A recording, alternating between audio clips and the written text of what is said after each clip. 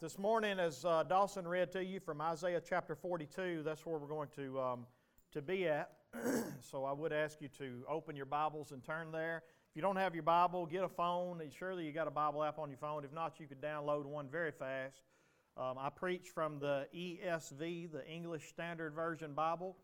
So if you have an app that you can get that one, it'd be easier to follow along with.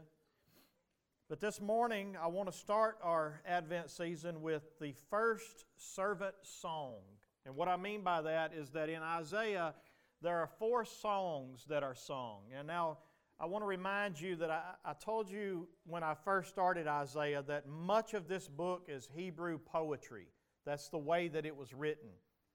So, there is a lot of this book that is written in what we call songs, or even psalms, if you will. And so whenever we get to Isaiah 42, we have the first, what we call servant song. And there are 4 of them. And ultimately, they describe the service of the coming Messiah. They describe the suffering and the sacrifice of the coming Messiah. And they describe the exaltation and when He comes back to be king, the reign of the king, if you will. And so we're going to be going through those over the next 4 weeks. We're going to be looking at a song a week and see how far we get into them. But this morning, our first servant song comes from Isaiah chapter 42. And I want you to notice, if you got an outline, if you didn't, they're out here in the foyer on a pedestal out there, or you can get it on Facebook, Wells Baptist Church Facebook page. But if you've got the outline, you'll notice that I said that ever since the fall of man, or the curse of the sin on the world, the Lord has been slowly revealing just little by little about who and what the Messiah would be. The Savior of the world that we're waiting on, the one that's going to save us from the wrath of sin. We didn't really know everything about what He was going to look like until time progressed, and little by little more revelation came out, and God showed us this is what you're looking for, this is who He's going to be. For instance, in Genesis, you'll remember that after man fell into sin, He told them that the seed of the woman is going to come and crush the serpent's head, right? And so we knew that it was going to be a male seed of the woman that was going to come and be the Messiah. This is the reason why whenever Cain killed Abel, it was a devastating thing, because they were really expecting that her seed was going to be the Messiah. Well, now it can't be Cain, because Cain has killed his brother. And it can't be Abel, because Abel is gone. And so whenever God gives Eve another child, you go back into, I think it's Genesis chapter 4, maybe at the end of 3, I can't remember. But whenever Eve finds out that she is pregnant with Seth, she looks and she gives praise to God, and she says, I have gotten a man from the Lord. In other words, she was really anticipating and looking that this was going to be the Messiah, the seed of the woman, because that's all they knew. This is the reason why when a Jewish woman had trouble with fertility and was not able to have a child, it was a shameful thing for her, because she was hoping that she would be the one that would give birth to the Messiah.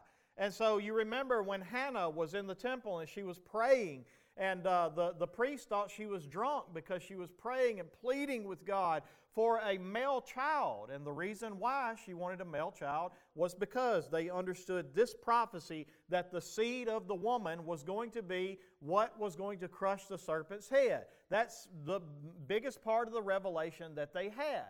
And so because of that, that's what they were looking for. Speeding it up just a little bit, we find out in Exodus that He's going to be a sacrificial lamb, that He's going to be a lamb that is slaughtered, a spotless lamb, that once the blood is applied to the people, that the wrath of God is going to pass over them. So we find out that there's going to be a sacrifice and shedding of blood. So that adds to what we knew. When we get into Leviticus, we find out that He's going to be our high priest. He's going to be the one that stands between us and God and intercedes for us and presents the sacrifice to God and sprinkles the blood before Him and goes before God with our intercessory prayer. And so we find that out in Leviticus. In Numbers, We see that He is the pillar of cloud by day and the pillar of fire by night that leads God's people through the wilderness. And so we see that He is our guiding light, that He is always with us, and He's guiding us through all the dark times of the world. And then in Deuteronomy, we find out that He is going to be a prophet that is greater than Moses. In other words, Moses gave us the law. Moses gave us the Word of God, which was a great thing. But Moses tells us that when the Messiah comes, He's going to be a prophet that gives the Word of God in a way that we've never experienced it before. And so we find out that He's going to be the one that gives the Word of God. And then in Joshua, we find out He's the captain of our salvation, the author of our salvation, the one that leads us into the promised lands and fights our battles before us.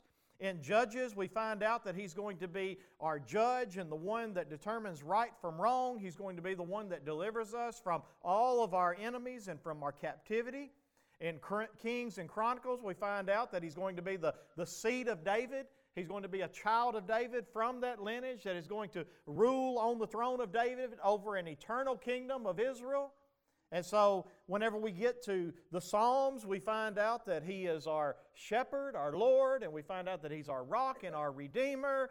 And so the revelation of who the Messiah is just continues to expound. And then by the time we get to Isaiah starts laying out so many prophecies about what this Messiah is going to look like. But the problem with it is that the Jewish people miss a lot of this. They misinterpret a lot of it during this time. And because of that, they're anticipating this coming king that's going to deliver them here and now from enemies and set up the kingdom so that the Jews will have their place in Israel and in Jerusalem, and that the kingdom of God is going to be set up immediately. And so because of this, when Jesus comes, you know the story if you've been in church any amount of time, He was nothing like what they expected their Messiah would be like. But the problem was, they missed all of the prophecies of what they said He was going to be. They saw it, but they didn't see it. And so when He came, He was nothing like what they expected Him to be. And so what my hope is that as we go through these servant songs, that we see Jesus in the prophecies of old, and as we see Him when Christmas gets here, we can celebrate that this is who Isaiah said He would be. And this is who He is to us. And this is what we celebrate in the birth of Christ. And so week by week, we're going to grow on that, and we're going to see more and more of who the Bible and who the prophet said that this Messiah was going to be. Now, I want you to be able to understand just a little bit of historical context here. By the time we get to chapter 42, you will at least remember that we have been studying the judgment of nations, right? We've been studying the coming judgment that's going to come on all of these nations. Assyria was going to come in and they were going to wipe out many of these great kingdoms of the world. And then eventually one day Babylon was going to come in and wipe out Assyria. And God was using each one of these as His servants, if you will. But even though these are servants that perform His judgment and His wrath for Him right now, they do it insufficiently. They do not do it in a way that is pleasing to God, in a way that God can delight in, but instead they do it according to the pride of their own heart. They don't do it in His glory and following Him and obedience to Him. God is just simply using their hardened hearts, and He's using them as His servants. And then we also read in many of these prophecies that God calls the children of Israel His servant. And so you're going to be able to see a little bit of confusion when we read through these prophecies, because sometimes He's talking about these nations and their leaders as His servants. Sometimes He's talking about Israel as a nation as His servant. And it's going to be a little bit easier to see when He focuses in on not just Israel, but an individual that is going to come from Israel that is going to be His perfect servant. The servant that is going to fulfill His will, and the servant that God will delight in every way. But before we get there, I want you to be able to back up just a little bit and see. Let's take a little look at Isaiah chapter 41. I want you to be able to see that basically what's happening in verses 1 through 7, what we have happening is that judgment is coming. And because judgment is coming, it's already came in the form of Assyria, which God told them beforehand. If you've been through this series with me, you remember. God told them, I'm sending Assyria. He is a treacherous kingdom, and they're going to wipe out and destroy so many ungodly nations, including Israel. And then I'm going to save Judah and 10%, a remnant of it. But then Babylon is going to come in, and Babylon is going to destroy this last part of Judah and take them into captivity. And all of that happened exactly like God said it would happen. But then, in Isaiah 41, He wants them to know that He's stirring up another servant. This servant is the Persians. And the Persians are going to come in, and they're going to deliver the Jews from the captivity that they're in. So if you'll notice in verse 1 of chapter 41. He says, listen to me in silence, O coastlands. So he stretches as far out as it goes, right? Wherever people dwell at. Listen to me in silence, O coastlands. Let the peoples renew their strength. Why do they need to renew their strength? Because Assyria's already come through, Babylon's come through. Go ahead and let them renew their strength. Let them approach, then let them speak, and then let us draw near together for judgment. So God is calling all people in to be judged, right? And then look what He says in verse 2. Who stirred up one from the east, whom victory meets at every step? He gives up nations before Him so that He tramples kings underfoot. He makes them like dust with His sword, like driven stubble with His bow. He pursues them and passes on safely. In other words, when He just comes through so fast and just wipes out whatever is in His way. And it says in verse 4, who has performed and done this, calling the generations from the beginning? I, the Lord, the first and with the last, I am He. So because of that, because this other, you can renew your strength for a time, but I'm stirring up somebody else. So here's the thing about it. How many of you know that we have been able to experience a great time of peace in the United States for right now, right? But do you think the Lord is really going to let the United States go on forever the way that we are? No. Whether we realize it or not, unless Jesus comes back first, God is already stirring something else up. And judgment is always going. So there are times where He lets us catch our breath and He calls us together to listen and examine ourselves again. But then He says very plainly in verse 4 or verse 5, the coastlands have seen this and they are afraid. The ends of the earth tremble. They have drawn near and come. Everyone helps his neighbor and says to his brother, be strong. The craftsman strengthens the goldsmith. He who smooths with the hammer, him who strikes the anvil, saying of the soldering, it is good. And they strengthen it with nails so that it cannot be moved. Here's what's happening. You can't escape judgment. You can't escape trouble, right? You can't escape tribulation in this world. It's coming. These people were turning to everything else except to God for the troubles that they were in. They were actually making images that they were worshiping and sacrificing to and praying to. And God says, this is the dumbest thing that anybody can do. For you to put your hope and your trust and for you to find your satisfaction and your strength in anything other than God is just being an idiot. Can I put it plainly to you? And so God is looking at this and He says, I want you to bring your idols and I want you to bring all the things that you give your life to. I want all the things that you sacrifice your lives to, all the things that you live for, that you find your satisfaction and your strength in. Bring them near for judgment. We're going to examine them and see exactly what help they will actually be to you. But in the midst of this judgment, in verses 8 through 16, He simply speaks to His children and He says to them, this judgment is going to come through and it's going to affect you too. You're not going to escape it.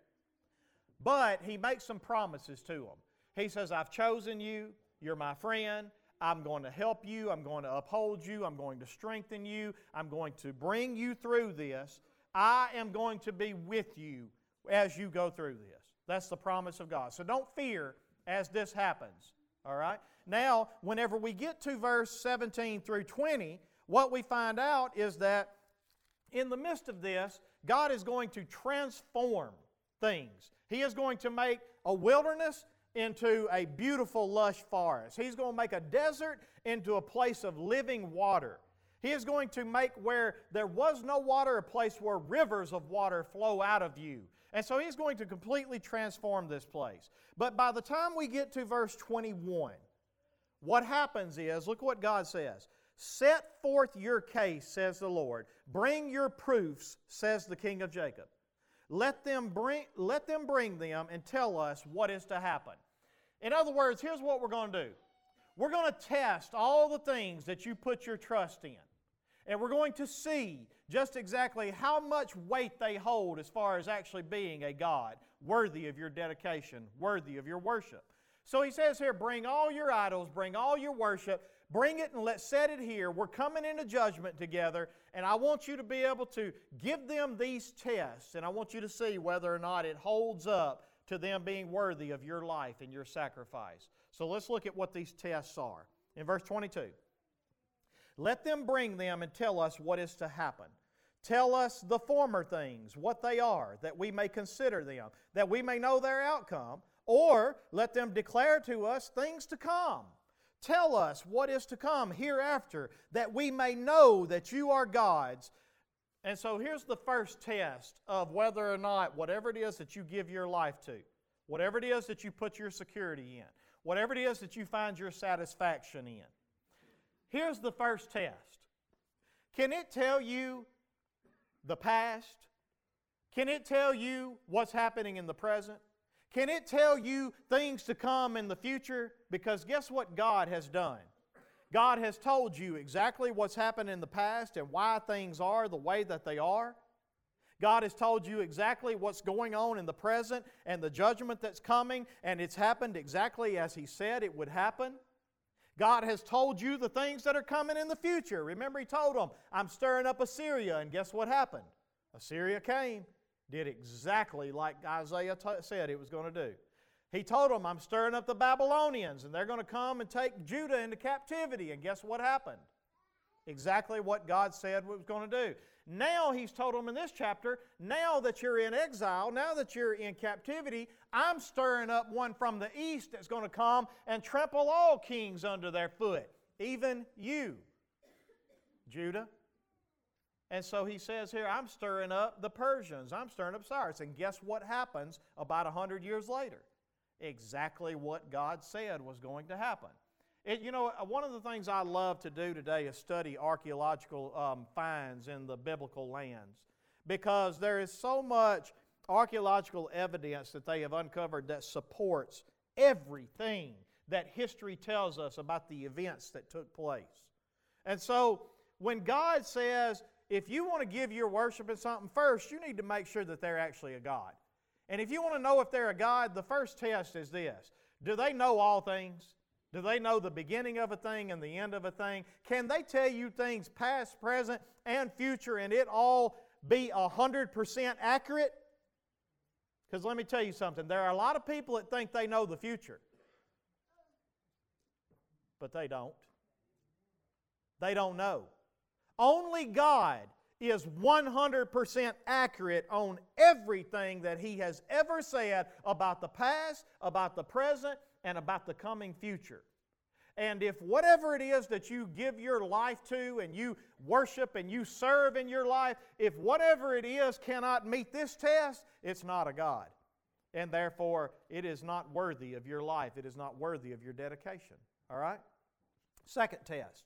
Look with me in verse 23 again at the end of it.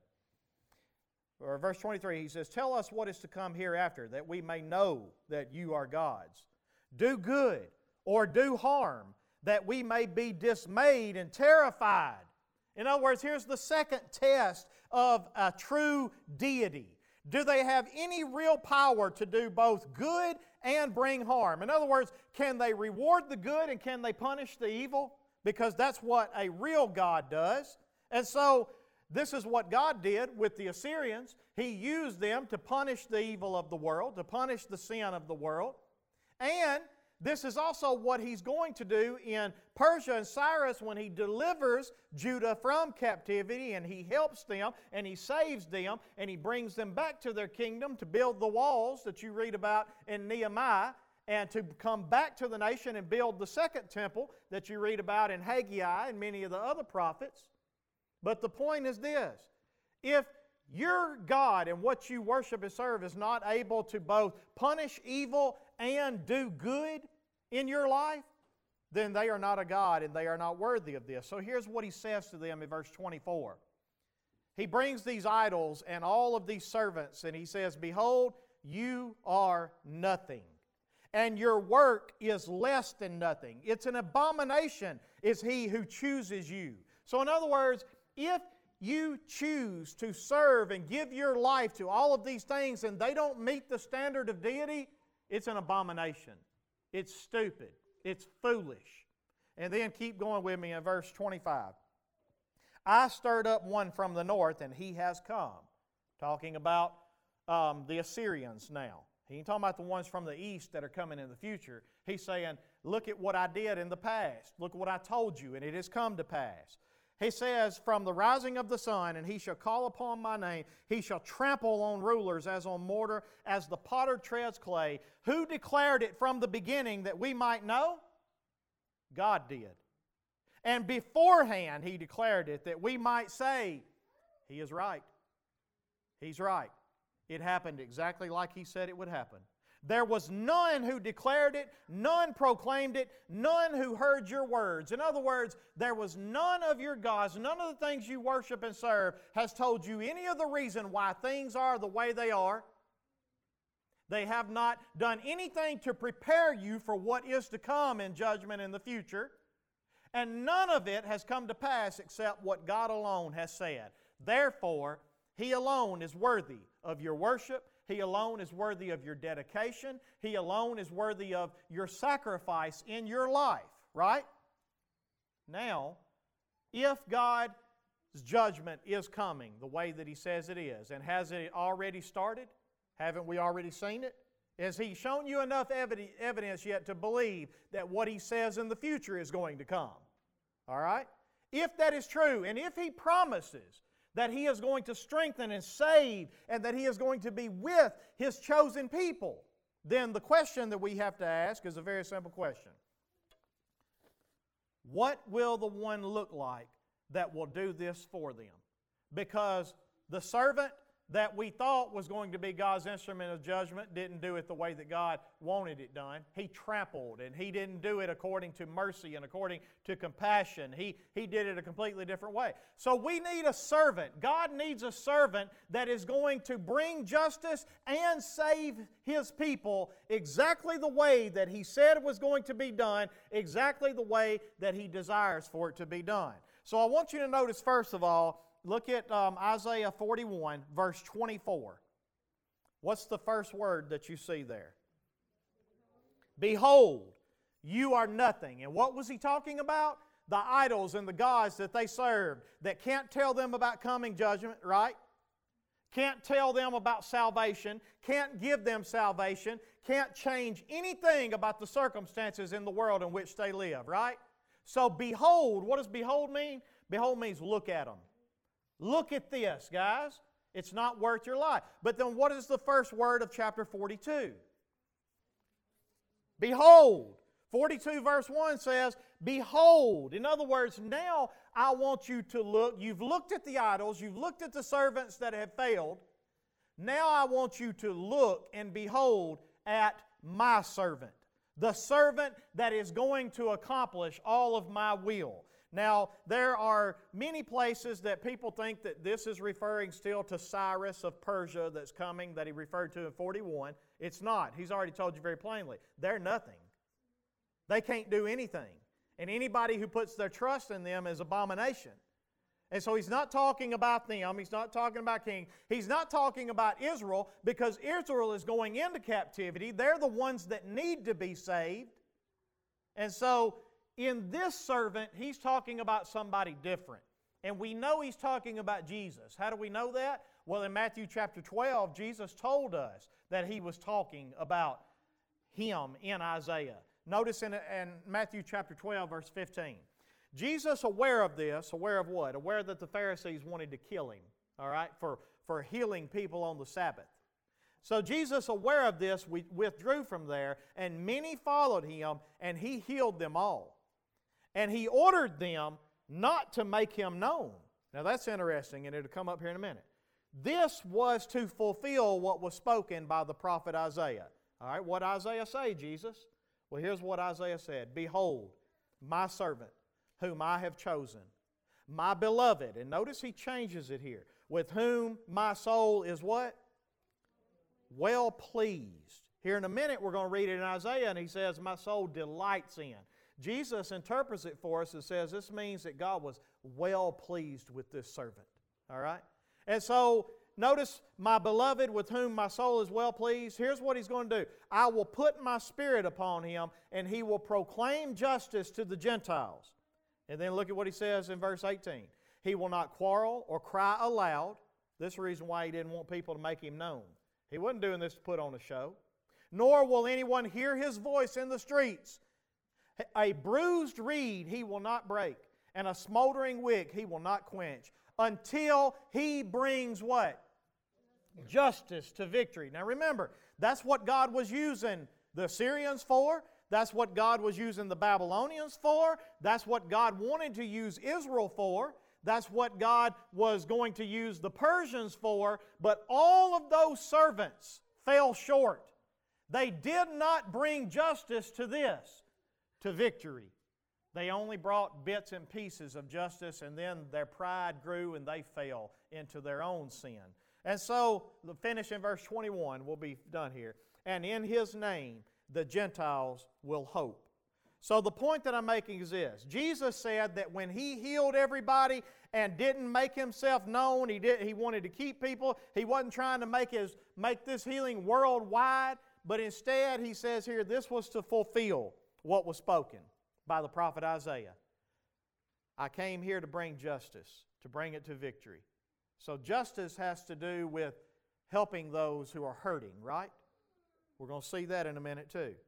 And He says here that whenever I bring this justice, I'm going to bring it to victory. I'm going to bring complete justice all the way around. And I'm not going to do it by crying aloud. I'm not going to do it by, like the other servants did, they trampled kings underfoot and they made them dust. Now there is coming a day when He cries aloud. Look what He says in Isaiah 42. Go down a little further with me. Isaiah 42 verse 14. Look what He says here. For a long time I have held my peace. I have kept still and restrained myself. But now I will cry out like a woman in labor. You ever heard a woman in the heart of her labor? God said, that's the way I'm fixing to start crying out. He said, I've been quiet. I ain't lifted my voice. I ain't cried aloud. For a long time, God has been about mercy and compassion. But the day is coming when that is over. And He's going to trample kings under His feet. And He is going to judge the way that we see in all these other places. But for a long time, He hasn't done this. And at the end of verse 14, He says, I will gasp and pant. I will lay waste mountains and hills and dry up all their vegetation. I will turn the rivers into islands and dry up the pools. And so anyway, you could go down through there. The point being is this. In the first time when Jesus comes to bring justice, He begins bringing it not in the way all these other servants failed to do it. He begins bringing it according to the heart of God, according to the way God wants to do it. So because of that, we know that this servant in Isaiah 42 is Jesus. Amen? Everybody with me now?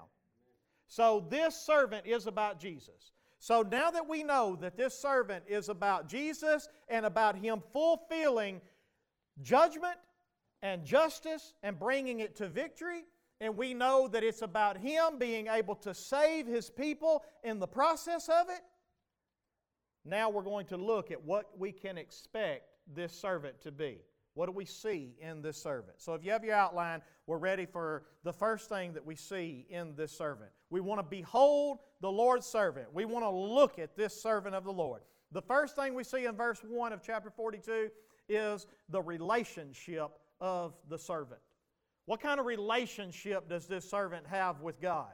Well, here's what we see. Notice what he says. Behold, my servant whom I uphold. Literally, He is going to enable this servant to finish the task. All these other servants started the task and then they couldn't complete it, right? They failed at it. This servant, God is going to uphold, and he is going to finish the task that God gives him to complete. And what is the task? We'll see it here in a few minutes. But next we see that in verse 1, this is his chosen. So in other words, this is the one that God chooses. And what does it mean to choose? Well, God sets His seal on him to do His work. This morning in the Gospel of John, chapter 6, verse 27, we read that Jesus told the Jews that He says, "Do not work for food that perishes, but work for the food that endures to eternal life, which the Son of Man will give you. For on Him God the Father has set His seal." So in other words, God has made it very plain when you look at the life of Jesus that God has chosen Jesus to fulfill His purpose. You see it in the signs that He does. You see it in the compassion and the mercy that He has. God has set His seal on Him, and God has chosen this person.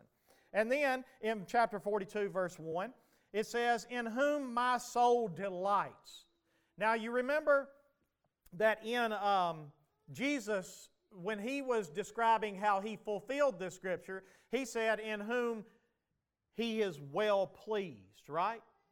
And you remember another place where we heard that come straight out of the throne room of heaven? When Jesus was baptized, God Almighty looked and the Holy Spirit descended upon Him. And God said, "This is my beloved, my chosen," the one that, He's my servant basically. And He is the one in whom I am well pleased. So what are we looking for in the servant of God? We're looking for somebody that God enables to finish the task that He gives him, not just start it. We're looking for somebody that God chooses and sets His seal on him to prove that he is the one that is starting the task and he is going to finish the task. And then we're looking for one that God is well pleased with. And who do we see that in? We see that in Jesus. And then look what He says next, at the next part. He says here, "I have put my Spirit upon him." The next thing we see in this is that God Almighty has given him everything he needs to make sure that he is able to finish the task. This servant is different than any other servant. This servant has been given the Spirit of God without measure. Look with me at John chapter 3, verse 34 and 35. "For he whom God has sent utters the words of God. For He gives the Spirit without what? Without measure." Now listen, God enabled these other servants to do all the things they did.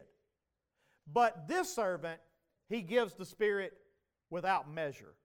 Jesus is able to do everything that God the Father is able to do.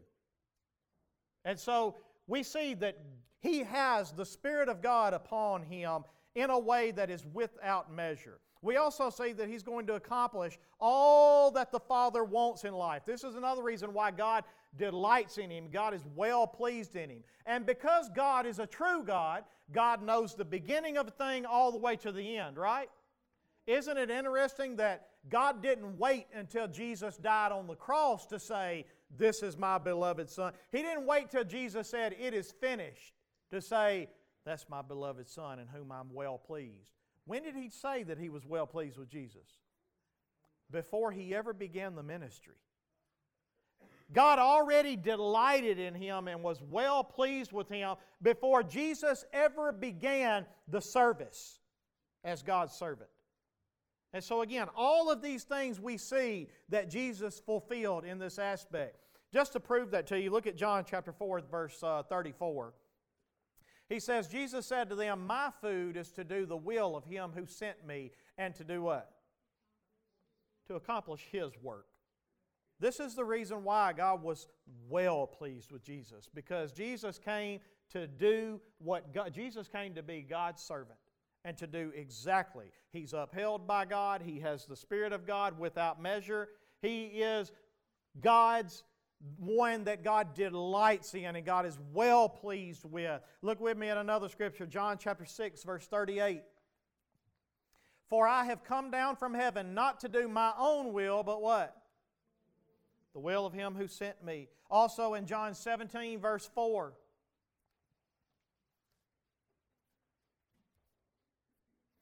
I glorified you on earth, having accomplished the work that you gave me to do.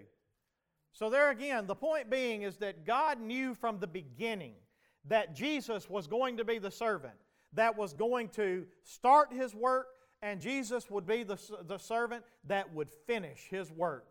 What is His work? He's going to judge. He's going to bring judgment on the earth. He's going to do it in a way that God sees fit. He's going to bring justice to all the nations. And He is going to save God's people in the process of it. He's going to strengthen them. He's going to help them. He's going to uphold them. He's going to give them a reason not to fear in the midst of their judgment. All the promises of Isaiah 41 that all the other servants couldn't do, God is going to do it in Jesus in Isaiah chapter 42. Are y'all tracking with me? I ain't lost you yet, have I? I know this can get a little bit out there. All right, now, let's see what the mission is. What is the mission? So, notice again in 42 verse 1. The mission is that He is going to bring forth justice to all the nations. So the mission that God gives this servant to do is God wants justice in this world. Now we see this 3 times. The first time we see it is that He wants somebody in verse 1 that his soul can actually delight in. Now let me ask you a question. Is there, according to the Apostle Paul, anyone good in the world? There are none good, no, not one, correct? They are all sinners. All have sinned and fallen short of the glory of God.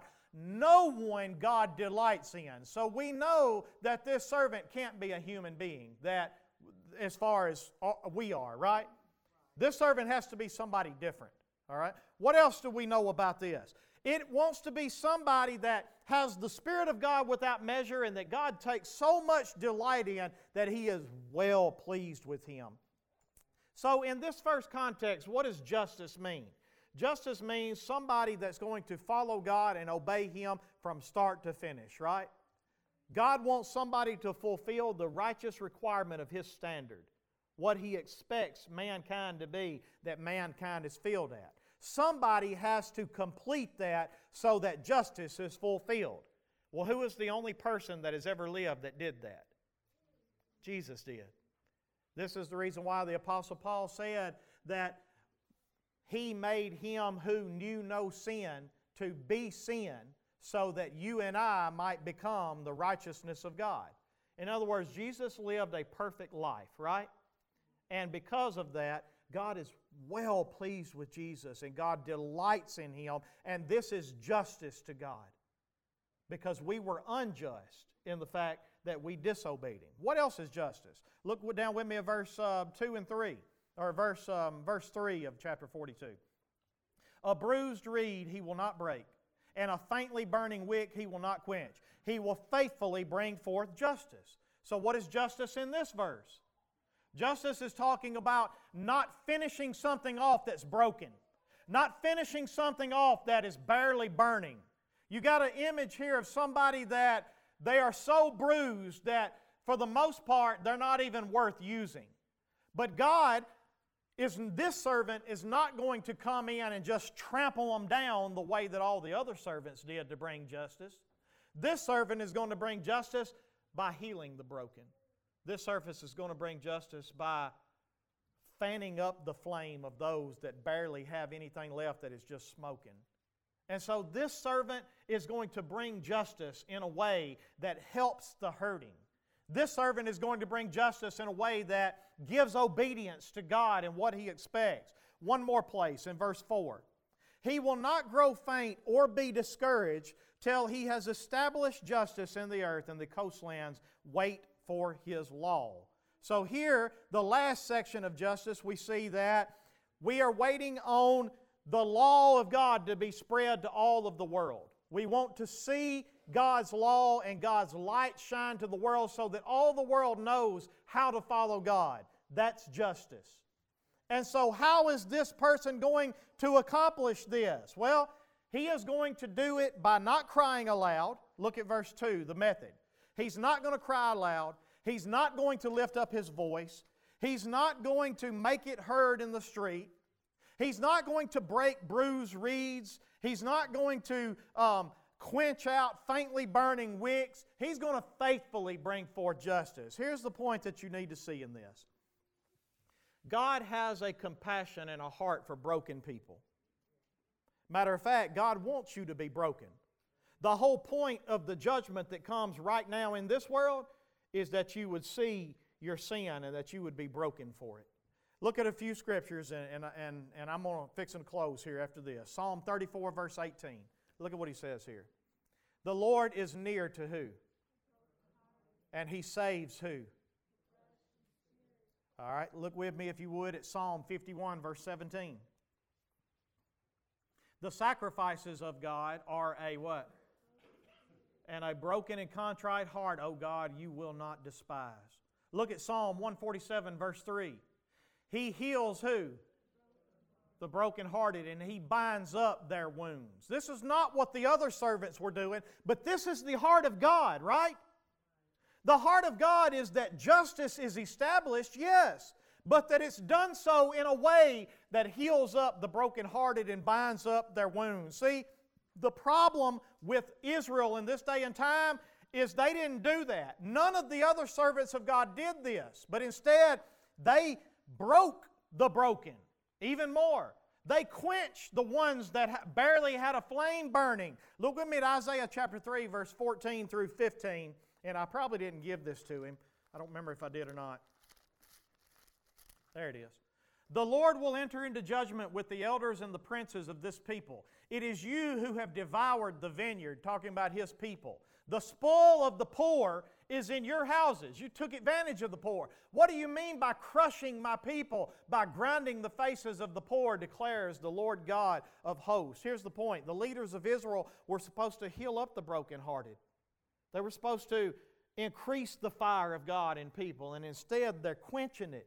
Think about the Pharisees in the olden days. When that woman was caught in adultery, were they concerned about restoring her when they brought her in front of Jesus? What did they want to do to her? They wanted to kill her. She's a broken reed. What did Jesus want to do? Jesus wanted to save her. Jesus brings forth justice, but He don't do it in a way like all these others that tramples, that brings them to dust. Instead, He comes in and He heals the broken.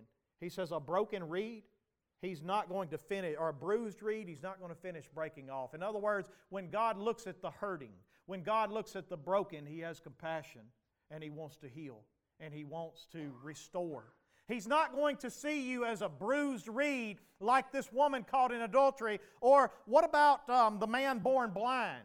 You remember when Jesus healed the man born blind? It was on the Sabbath, and they come in there and the Pharisee, who healed you? Were they happy that the man born blind was not blind anymore? No, their only concern was that it wasn't benefiting them. Justice was not being served. And so as a result of that, Jesus comes in and Jesus heals the man. And Jesus shows compassion, and Jesus shows hurting. What about the man with the withered hand? And I could go on and on and on. The point being is that this service came to establish justice, and He did it with the mercy of God to sinners who were broken. Christ comes and He shows God's tender care. He don't raise His voice aloud. Christ is not a street preacher telling everybody you're going to hell. And I know that we think that that's the method today, right? That's not the way Christ did it. Christ came. Did He preach the truth? You better believe He preached the truth. But at the same time, He did it with compassion. He did it with mercy.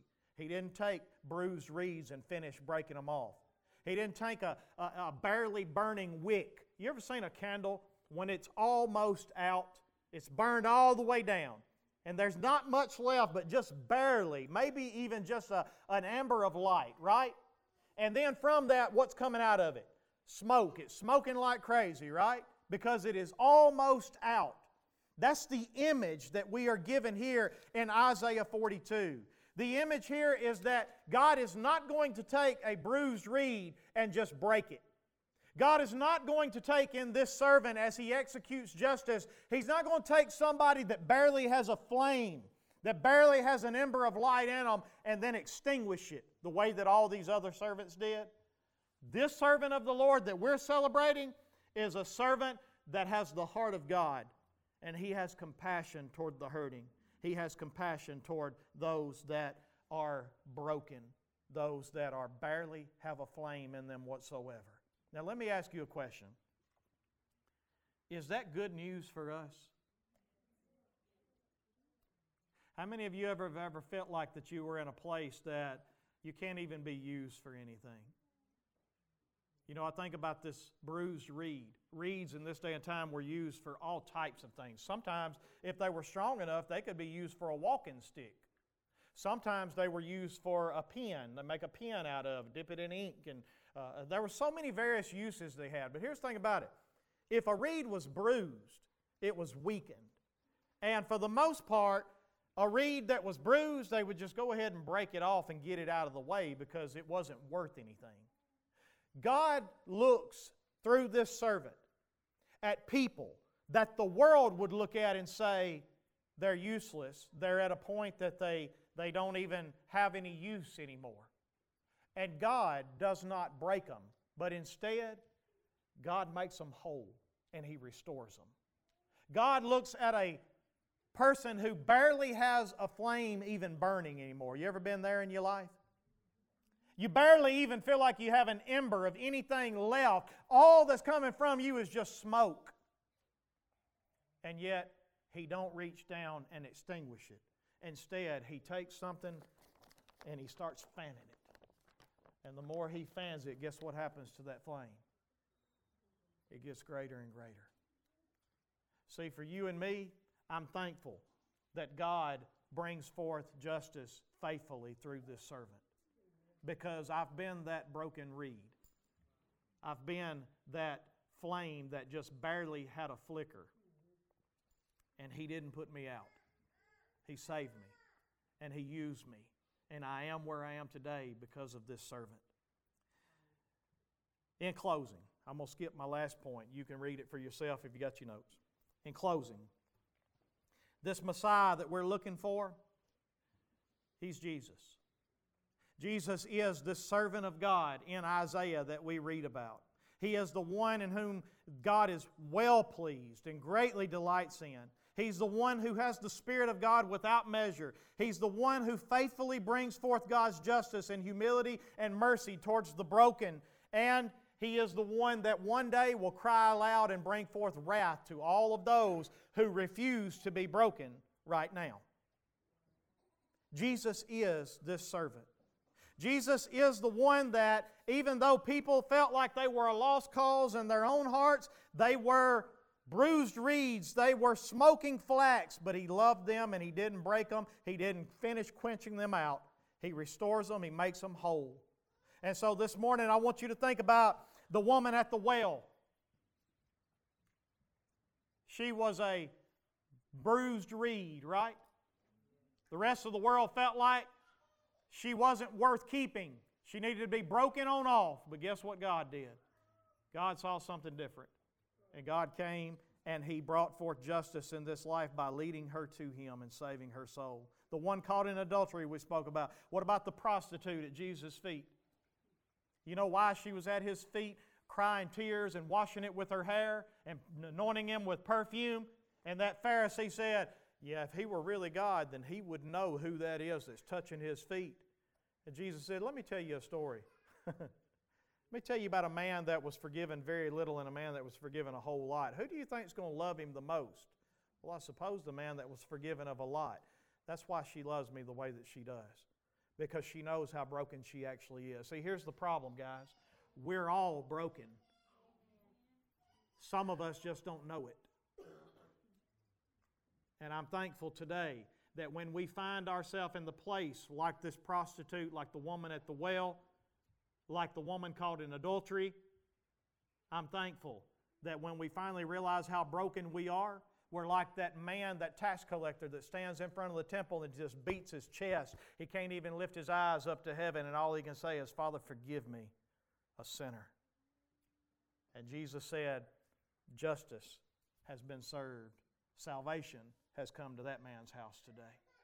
And so I love this When the lepers came back to Jesus, the one, he recognized how broken he was. Whenever the man with the demon-possessed son said, if you can do anything, and Jesus said, in other words, people realized how broken they were and how much they needed a Savior. And those are the kind of people that God will not break. I don't care what you've done. I don't care where you've been.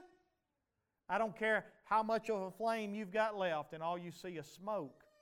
Guys, I'm telling you, God sent a servant that brings justice, not in a way that tramples you out, but in a way that fans your flame back into existence, and He gives you new life.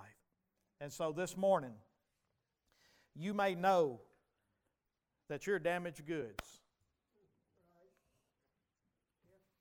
This morning, you may know that you do not deserve to be used by God whatsoever. This morning, you may feel like you don't even need to lift your eyes. All you can do is beat your breast and bow your head and say, Lord, forgive me. I'm going to tell you that's exactly the kind of people that God's servant came to save. That's exactly the kind of people that God came to heal. And that's exactly the kind of people that He still calls today. But I warn you, there is coming a day when His long-suffering and His silence, He said, for a long time I have held my peace. But there's coming a time when I'm going to cry out like a woman in labor. I'm going to gasp and I'm going to pant and I'm going to lay everything waste. But right now is a time of mercy. And right now is a time of grace. And I pray that no matter where you are, that you will not forsake this servant, that you'll not walk away from what He came to give you freely. And I hope today's the day that you'll humble yourself before Him and you'll let Him heal you and you'll trust it and you'll thank Him and you'll praise Him and you'll be like that prostitute at His feet, washing His feet with your tears because you know what He's done for you.